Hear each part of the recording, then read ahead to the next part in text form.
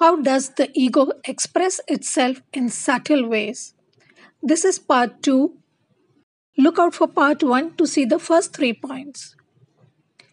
4. Jealousy.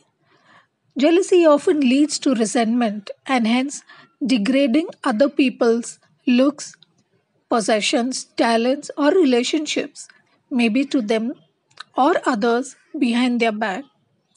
It stems from the ego's craving to have what they have but feeling incapable of achieving it. 5. Jokingly putting others down. When people are jealous of another person's achievements, talents, or skills, they make fun of it in a joking manner because they can't openly appreciate and acknowledge their superior knowledge or wisdom. It stems from an inferiority complex and not feeling good enough in oneself. 6. Pride.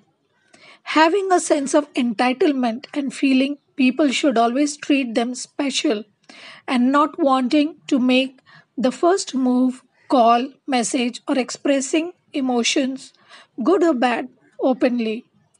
Looking down at people as less than you are. This stems from the ego's superiority complex gained from feeling privileged because of birth, family name, money, or the status they may hold.